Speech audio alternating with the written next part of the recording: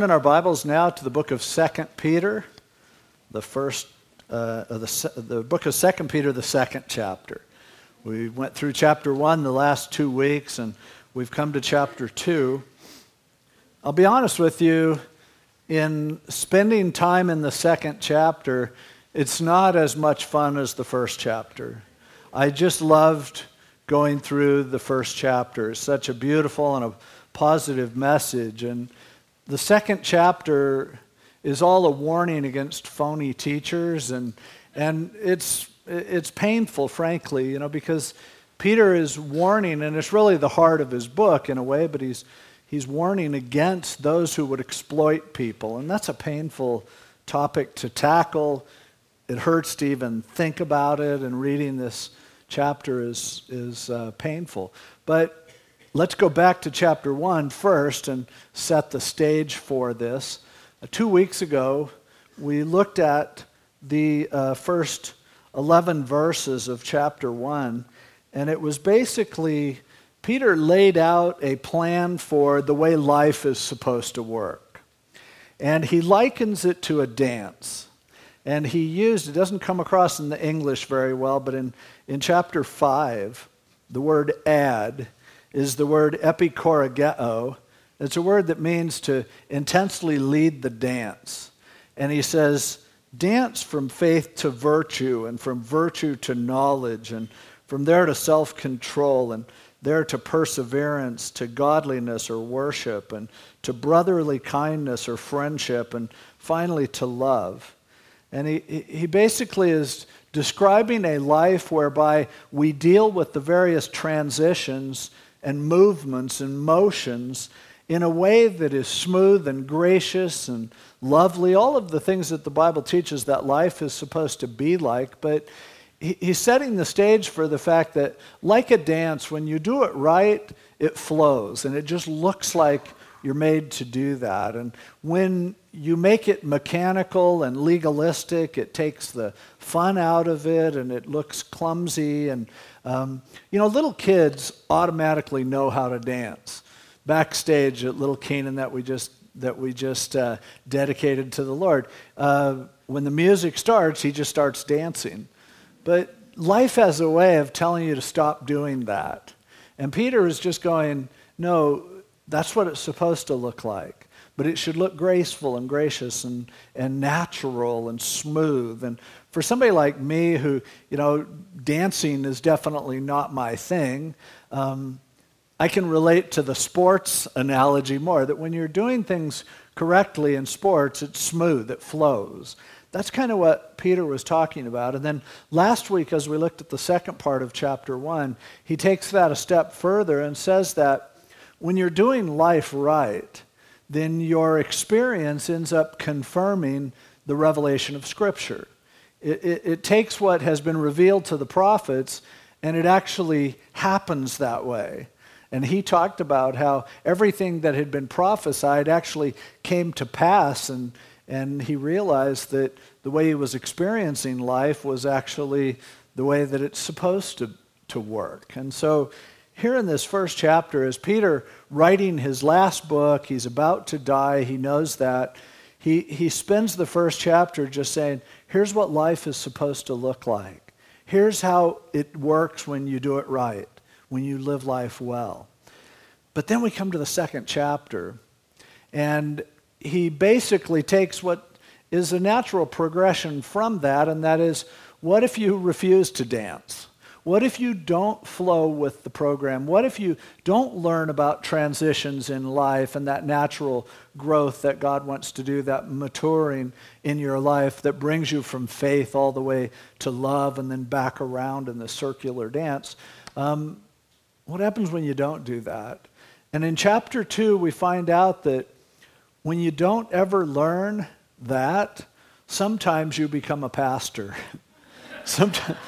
Sorry, you can see why I'm not crazy about the message, but, it's ironic that, there's an old expression that says, those who can't do, teach. And sometimes there's something in people that when they don't find the natural flow of the Christian life, they want to control others. They want to actually use Christianity instead of something that we enjoy, that we express, that's flowing and natural. Christianity for some becomes a means of controlling others, taking advantage of others, cashing in at the expense of others. And this is painful to talk about because most of us have seen people who use spiritual authority as a means to get what they want, to get their program going, to cash in for them or to control people, take advantage of people. Often they end up, they can't relate to other people's feelings because it's all about me and how my feelings are taken care of. Often they become predators sexually, and in other ways they take advantage of people, and Peter's going to talk about all of that. But essentially what he describes here, it's interesting, he calls them pseudo-teachers, pseudo-didaskalos, those who, and that's I think this is the only place in the New Testament that word is used, a fake version of a teacher. See, someone who is a teacher, a real teacher, is somebody who actually figures out how life works and then is able to share that with others and lead others in the way in which they have gone. But there are other people who just are fake teachers. Often I hear when someone who is a teacher ends up failing big time, or turns out they were conning somebody or cheating or in some other way violating what God says, often people say, yeah, it's so sad because he was such a good teacher. And I would say, no. If you don't live this life, you're not a good teacher. I don't care how well you speak, as he's going to go into here. But teachers are those who we should look at them and say, I like how God is working in your life. It looks natural. It looks real. It seems like you're not faking this. And I'd like to follow you on that journey. Peter's very, very burdened here and comes down very hard on people who use ministry as a way to exploit people. And I mean, honestly, as much as I enjoyed the first two messages in this series on 2 Peter, this chapter, I thought about breaking it down into several sections, but I honestly couldn't face spending more than a week crying in my study as I'm looking at what it says. So I'm going to cover the whole thing, and I hope I never have to talk about the subject again, but when it comes up in scriptures, that's what you have to do. Interestingly, Paul, in his last letter in 2 Timothy, spends a lot of time on this. Jude, in his letter, spends a lot of time on it. So it must be important for us to understand, as unpleasant as it may be. And you know, as I was thinking about it, as I was going through, an interesting thing that you'll see is, in talking about false teachers, Peter says almost nothing about them teaching wrong things. Often we consider false teaching as being teaching those things that are false. But actually, that's not an emphasis of it. Peter is defining false teachers based on how they live, based on how they treat people, based on their motivation for ministry. And so he's more concerned with the lifestyle of the teacher even than the content. And he'll explain some reasons why. But as I was going through this chapter, and I wrote down everything, I'm looking for an outline, and I wrote down everything that he says these false teachers are, skipping over all the judgment passages because that's just kind of a second thing. But as I was writing them down, I'm looking at the description, and I'm just going, this sounds like a sociopath. This sounds like what we used to call a psychopath. Or as today, by today's psychological terminology, they call a psychopath antisocial personality disorder is the title that's more preferable, but it used to be called sociopath and psychopath. So I looked up a test, it's called the Hare's Checklist, that has 20 items that designate the predominance of psychopathic or sociopathic behavior, which is basically someone who doesn't have the ability to care about others. They're only looking out for themselves. And I want to read this because Peter nails it about these false teachers. The 20 characteristics are glibness and superficial charm, grandiose sense of self-worth, in the writings it points out that sociopaths almost always make a great first impression.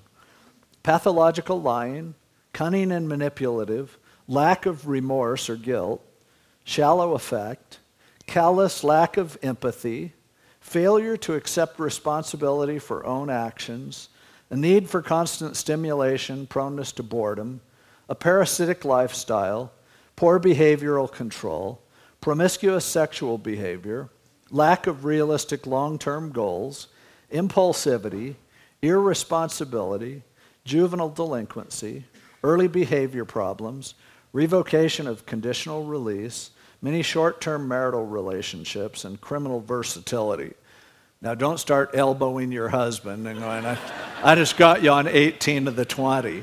But that's just a description of this kind of behavior. And I think you'll agree when we go through with him talking about these pseudo-teachers, it's eerily similar. Now, when we would look at sociopathic behavior, we would look with compassion and say, oh, these people have a disorder and they need to be treated and they need to be helped.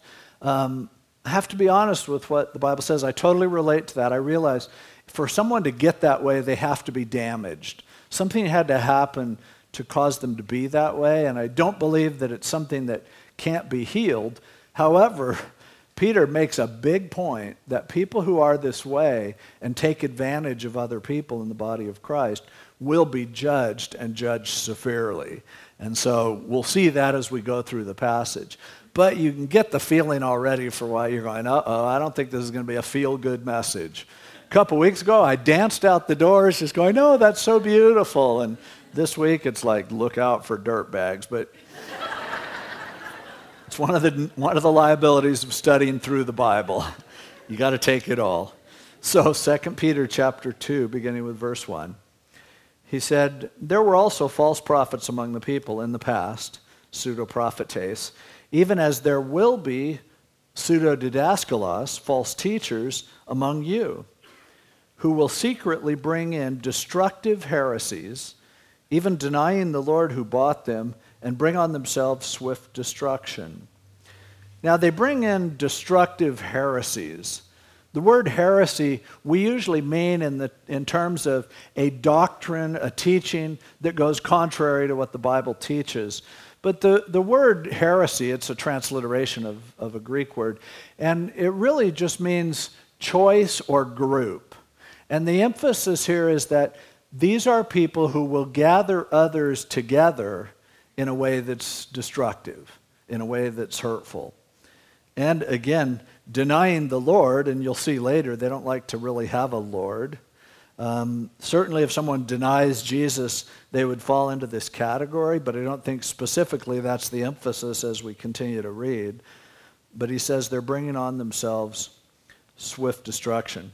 Another interesting thing is these people who he says later are going to be in the fires of hell are those who were bought by their Lord, by Jesus.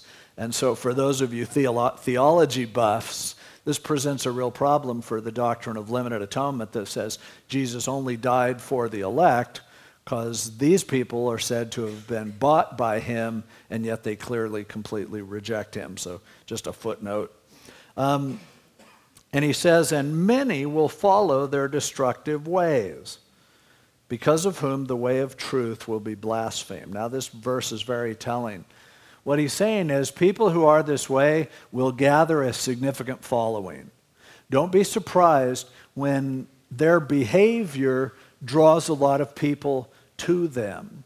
But in the process, he says, they'll give God a really bad name. Ultimately, there will be people who reject God because of what his servants are doing in his name. Now, it's pretty simple to understand why a sociopath can gather a large crowd.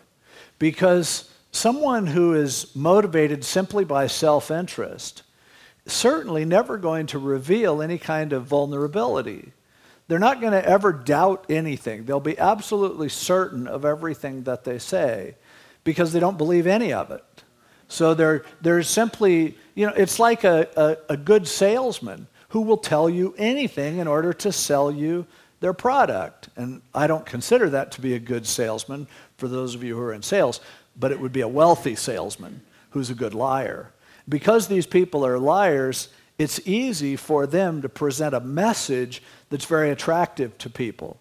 Simply because when they give a message, their whole motivation is, what can I say today that's really going to bring people in?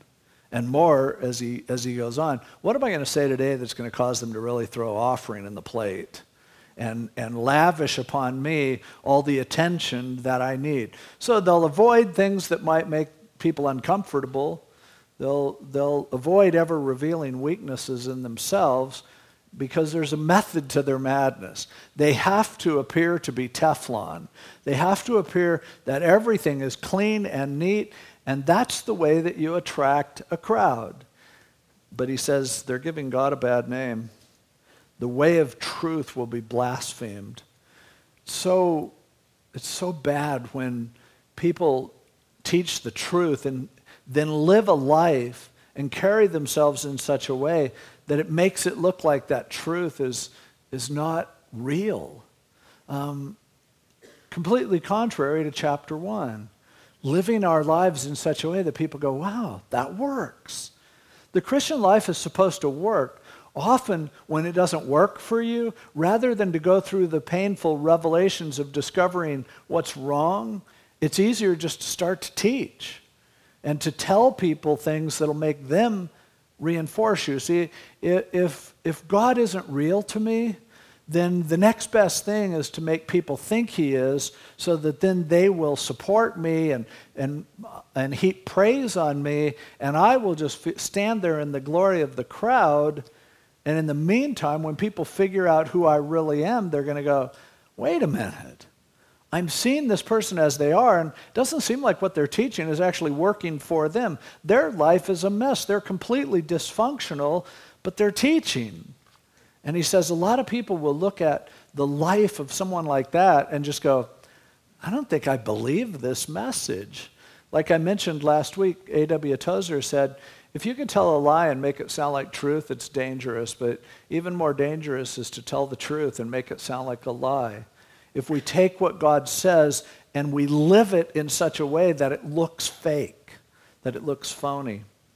So he goes on and says, by covetousness, by wanting what they don't have and trying to get it, they will exploit you.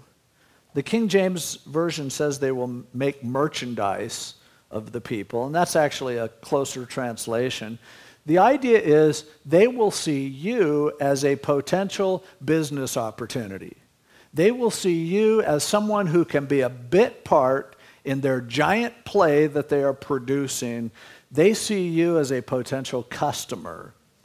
And I've shared before, when you look at some of the church software, computer software for managing churches, a common term that I've seen come up several times is, rather than refer to people in the church, they refer to them as tithing units, as being a commodity.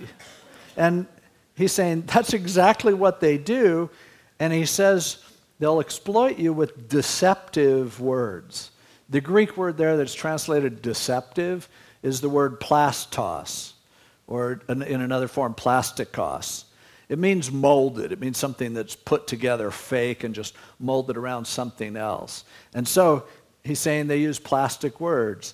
They use words that aren't even real to them. It's why I've entitled the message this morning, Plastic Preachers.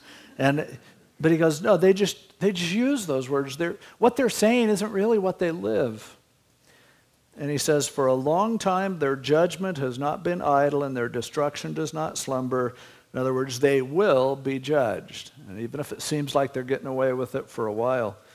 For if God did not spare the angels who sinned, but cast them down to hell, to Tartarus, and delivered them into chains of darkness to be reserved for judgment. So he says those angels, and some people connect this with Genesis 6, if they have that strange idea that involved demons having sex with humans and stuff, but I think this is just referring to the fall of the angels, a third of them with Satan when he rebelled and fell, and a lot of those were already put into judgment, into a place of torment. Later, all of them will go into that thing, but he's saying God has no problem judging those who rebel against him. He even did it to angels who fell. And then he gives some other examples. He didn't spare the ancient world, but saved Noah, one of 8 people, a preacher of righteousness, bringing in the flood on the world of the ungodly. So God judged angels who rebelled. God judged the entire world that was rebelling against him, except 8 people who were put in the ark and rescued. And then Sodom and Gomorrah, turning the cities of Sodom and Gomorrah into ashes, condemned them to destruction, making them an example to those who afterward would live ungodly, and delivered righteous Lot, who was oppressed by the filthy conduct of the wicked. For that righteous man dwelling among them tormented his righteous soul from day to day by seeing and hearing their lawless deeds. So he says, in the case of Sodom and Gomorrah, a place where immoral lifestyle was just the norm for them, Lot was there, and it just drove him crazy seeing what they were doing. He was righteous. Now, the only way we know that about Lot is from reading this in 2 Peter. Genesis doesn't even really share anything about Lot's character, but I'm relieved that we have this story. But the point is, he says, okay, God judged angels. God judged the world with a flood. In Sodom and Gomorrah, God destroyed them and rescued just Lot and his daughters. Even his wife ended up turning into a pillar of salt because her heart was back in Sodom and she turned to look away. His point is, God doesn't have a problem judging selfishness. God deals with it consistently. He will. And then he says, then the Lord knows how to deliver the godly out of temptations and to reserve the unjust under punishment for the day of judgment. And so he says, God knows how to sort these things out. He doesn't tell us to sort them out. He doesn't say, okay, I'm going to go around the room right now, and everybody use plastic. I'm going to call you out. You need to stand up and leave, and we're going to all beat you in the patio afterwards out by the donut table. It's not for us to judge. But the warning is, God knows how to sort people out. Now, it's an interesting statement there, God knows how to deliver the godly out of temptation, because it sounds a lot like Revelation 3:10, where in that case, Jesus is talking to the church in Philadelphia, not the one in Pennsylvania, but the one in Turkey, and saying, God is going to protect you, keep you from the time of temptation that's coming, and he makes it obvious in the context he's talking about the tribulation. So some people see in this a teaching that just like Lot was taken out, just like Noah and his family were taken out, that they see the rapture of the church here as well. That's an interesting point, and there's probably some validity to it, but it's really a stretch on what he's teaching, so not one of the stronger arguments there. But his point is, God can sort it out. In the end, he's going to do it. Judgment will fall on people who are using him as their way of getting what they want. And then he goes on describing them some more. And he says, and especially those who walk according to the flesh in the lust of uncleanness, despising authority, they're presumptuous, self-willed, and they're not afraid to speak evil of dignitaries. He goes, don't you think God is going to deal with people, especially those who, because of their own lust, their flesh, satisfying what they want, they'll use his name in order to get what they want. And they fall into disgusting behavior. Through lust, they despise authority. The word there for authority is a word that's the word, it is derived from the word kurios, or Lord. It's the idea is there are people who don't want to be told what to do. People who are not in submission. Basically, they just say, nobody's my boss. I am my Lord. I'm the captain of my fate. I'm the master of my soul. He said, those kind of people, I have to show them that I'm the Lord. And so if they want to be the Lord of their own life, they're going to figure out, they're going to have to learn, they aren't the Lord. It's not about you. They hate authority. They hate anyone telling them what to do. It's one of the signs of a sociopath. And he says they're presumptuous. The idea, the word there means that they're bold or shameless. It's like everybody can see how selfish they are, but they don't seem to get it. They're completely promoting themselves in an embarrassing way, what would be embarrassing to anybody else, but they don't even have a sense of feeling like, maybe this looks bad. Maybe I shouldn't be promoting myself quite so much. He says that's what they're like. God's going to judge them. They're also self-willed. Now, that's the word from which we get the word hedonism, prefixed with the word that means yourself. He says their greatest pleasure is themselves. They love taking care of themselves. They like doing whatever they want. It's all about me. They're self-obsessed, self-consumed. And he says they're not afraid to speak evil of dignitaries. Now, the word dignitaries is a strange translation here. They're trying to figure out what he means. The word there is the word doxa in the Greek, which is almost always just translated glory. So if they're not afraid to speak evil of glory, some people thought, well, maybe it's angels because angels are referred to in the next verse. I can't think of a place where glory is used to refer to the angels, but it's very telling when you look at 1st and 2nd Peter and you look up every use of this word. Some of the time it's referring to God's glory. But other times, Peter seems to really love to focus on the fact that God places his glory on his people. And so the way I'm reading this is that they are speaking evil of those who he has placed his glory upon. Turn back with me to chapter 5 of 1 Peter really quickly just to make this point. The 5th chapter of 1 Peter has a lot to say about glory. And in verse 1 of chapter 5, he's talking about the elders, and he's saying, we're a partaker of the glory that will be revealed. Then down in verse 4, and when the chief shepherd appears, you will receive the crown of glory that does not fade away.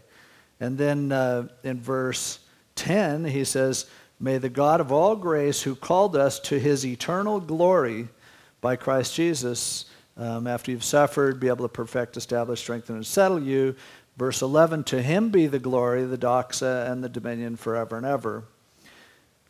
So maybe it means they speak against angels.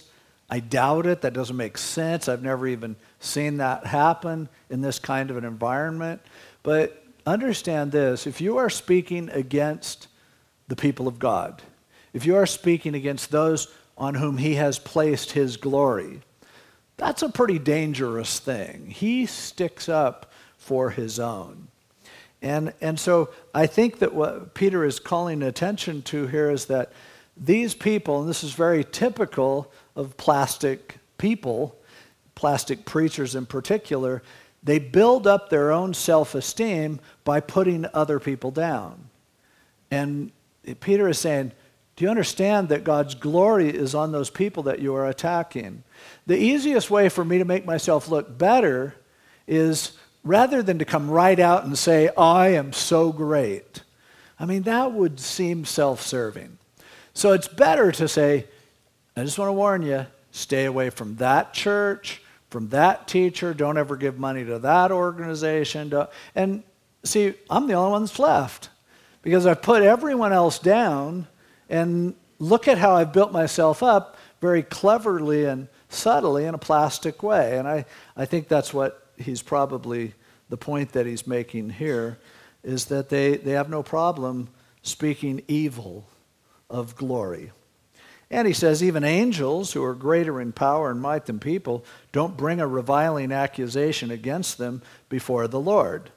Now over in the book of Jude, there's a section that talks about Michael not bringing an accusation against Satan, but he just says, the Lord rebuke thee. I turn him over to the Lord. And that's what we should do with anyone who is off base, is leave it up to the Lord to judge. We don't have to, call them out and pick on them. And that's certainly not what Peter is doing here. He's not even hinting about any individuals or churches. He's just saying this is the way it works. This is what happens. And he says even angels aren't speaking against others, so why should we? It's not something that should be done. It's just brash and bold and evil. And so then he says, but these, verse 12, like natural brute beasts made to be caught and destroyed. Peter really is bugged at people who take advantage of other people. But he says, they speak evil of the things that they don't understand and will utterly perish in their own corruption. Their whole thing is just talking evil of anything that's not them. I've seen people who just lash out at movies that they haven't seen. I've seen people who are experts on the criticism of books they've never read. And he's going, why are you talking down on something that you don't even have an understanding of it? You don't have the most cursory knowledge of it. But that's what they do, because it's easier to put people down when you don't know them. And it's easier to put things down that you really don't understand. I'm more comfortable with a straw man image of my opponent rather than to find out who they really are and have to sort through the complications. I think a lot of times in areas where Christians differ in areas of doctrine, and often these kinds of things come up, like eschatology or the issue of Calvinism and things like that. So often there are people who are so sure of themselves because they've never really had to get to know someone and find out that there are people who really love God and who are godly people who hold views that are different to us. It changes the dialogue completely. These people in their ignorance just lash out at anyone who isn't them. And he says they'll perish, and they will receive the wages of unrighteousness as those who count it pleasure to carouse in the daytime. They are spots and blemishes, carousing in their own deceptions while they feast with you. These people are having a great time. They look like they're happy, but it's all about them getting what they want.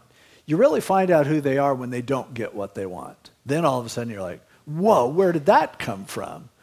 And they can party with the best of them, but the venom that they're capable of emitting is a horrible thing as well. And so he says, verse 14, having eyes full of adultery.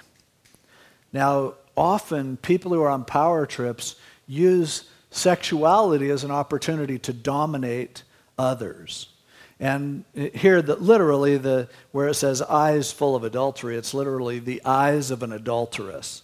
He's basically calling them there are probably better terms, but a sleaze.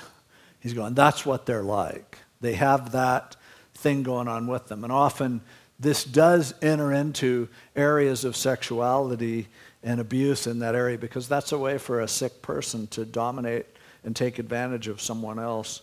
And he says they can't stop from sinning, and they entice unstable souls. That's so sad, and that's so common. Enticing those whose souls are unstable. Those who are predators focus their attention on people who are in great need and people who find themselves in a real weak position. And they hang around the flock and pick off the little lambs from the outside. Find people, one of the greatest victims of these plastic guys is someone who has been abused in the past. When someone has been abused, it causes them to feel like on a weird level that they kind of deserve that. And yet they tend to be totally hungry for any kind of an affection. And as a result, someone who is a predator can zero in on those types of people and take advantage of their weakness and pick them off. Somebody who's a brand new Christian can be that way as well. And you see this in other areas too. The 12-step programs are notorious for those who go through the program and then they take advantage of people who just are coming into the program. In fact, some of them call it the 13th step.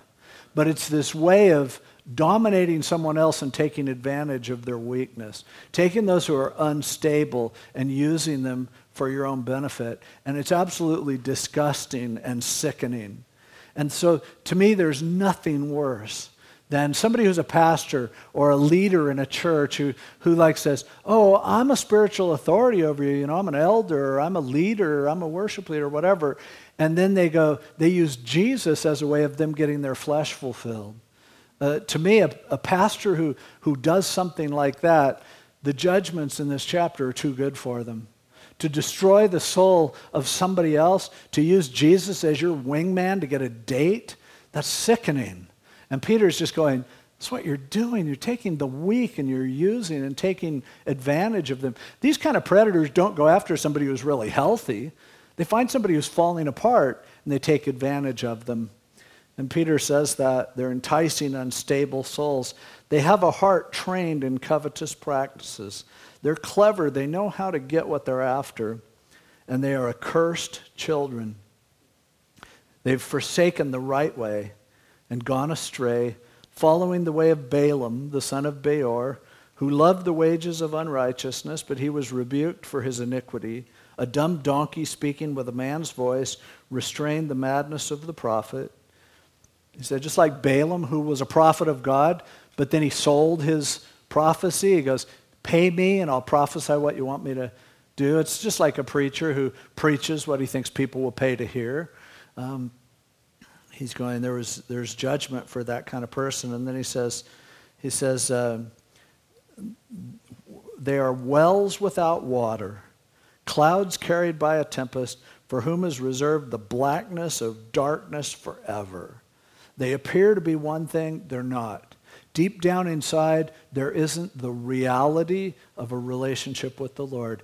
Christianity isn't working for them, so they are putting Christianity to work for them. And it's disgusting. 4, verse 18, when they speak great swelling words of emptiness. What a great clause right there. The idea that they puff up themselves. They can speak really well. It's how they attract a crowd.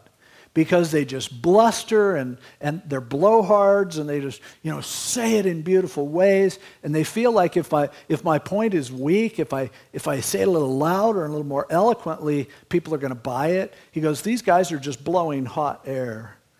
Words of emptiness. And they allure through the lusts of the flesh, through lewdness, the ones who have actually escaped from those who live in error. He said the sad thing is they're pulling people away. People who have turned their lives toward Jesus, who have decided, hey, I want to do this right. I need an alternative. And they come to Christ. And these people actually turn people away from him. Once they figure out what he's like, once they figure out how he's using them, they just go, you know what? I'm done with church. I don't want any of that anymore. And leading people away from that which is really the answer to everything that they've been through. And he says, while they promise them liberty, they talk like, we're free. Come on, we're free to do this. It's all about giving. Yeah, you giving to me. That's what it's about. But they themselves are slaves of corruption. For by whom a person is overcome, by him also he is brought into bondage. He said, these guys are claiming that they'll set you free, but the truth is they want to make you a slave, and they don't even understand that they are slaves themselves. They don't get that somehow they got sucked into this vortex a long time ago, and now they're not even living a real life. The dance is an ancient memory. Now it's like I am in control. I'm doing what I want to do. I'm working for power. I am trying to control. As often people have said, and you see it in this passage, they say the things that will bring a pastor down are often sex in a sinful way, money and the attraction of materialism, and power, the need to control. And you can see all of those flowing through this whole chapter, and all of those things are so incredibly addicting that he says, the weird thing is, these guys who are all about control, they come under control themselves. Something grabs a hold of them. Power and sex and money become their addictions. They have to have more.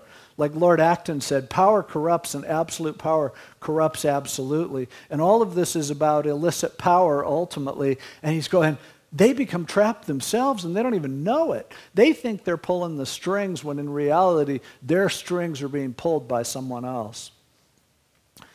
And he goes on to say, for if after they have escaped the pollutions of the world through the knowledge of the Lord and Savior Jesus Christ, they are again entangled in them and overcome, The latter end is worse for them than the beginning, for it would have been better for them not to have known the way of righteousness than having known it to turn from the holy commandment delivered to them.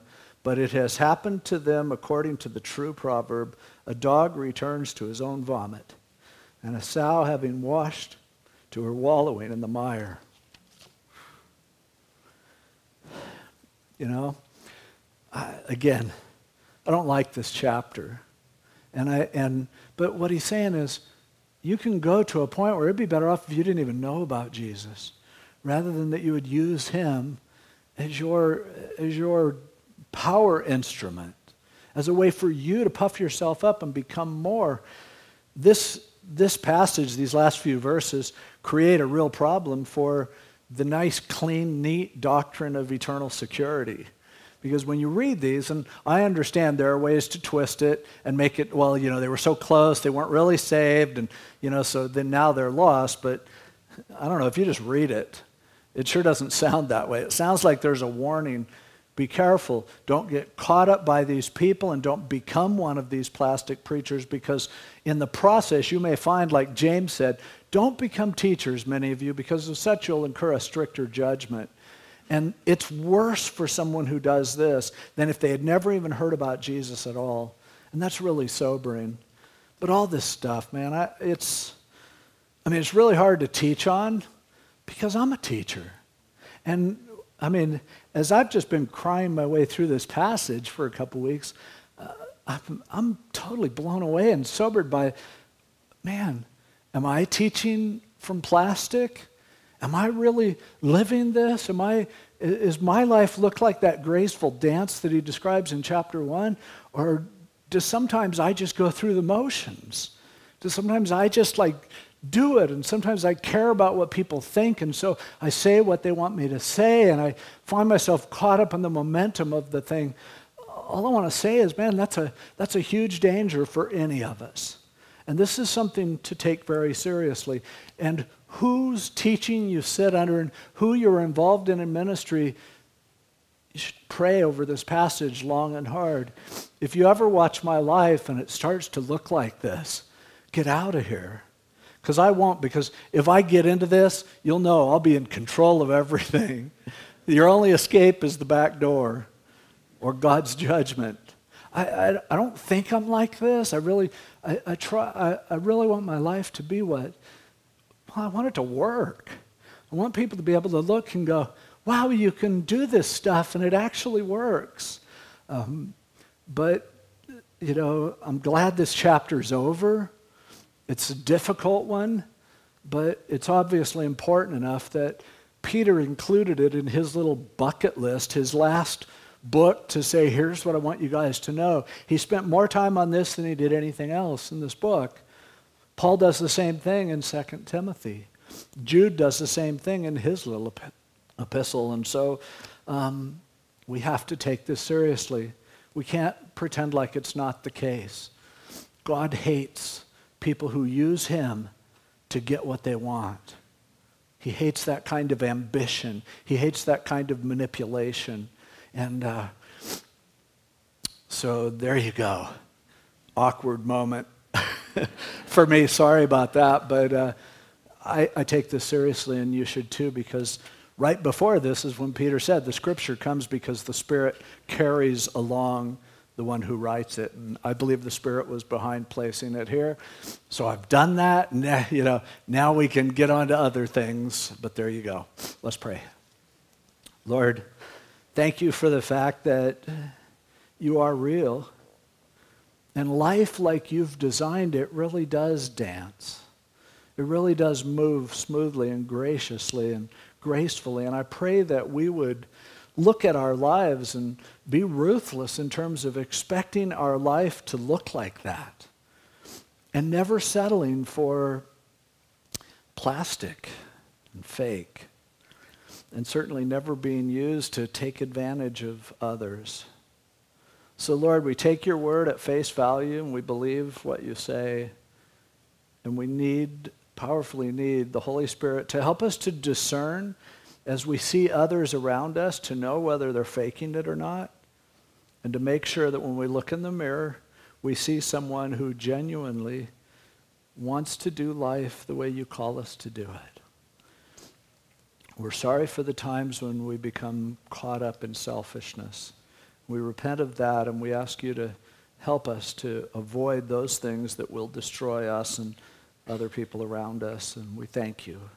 In Jesus' name, amen.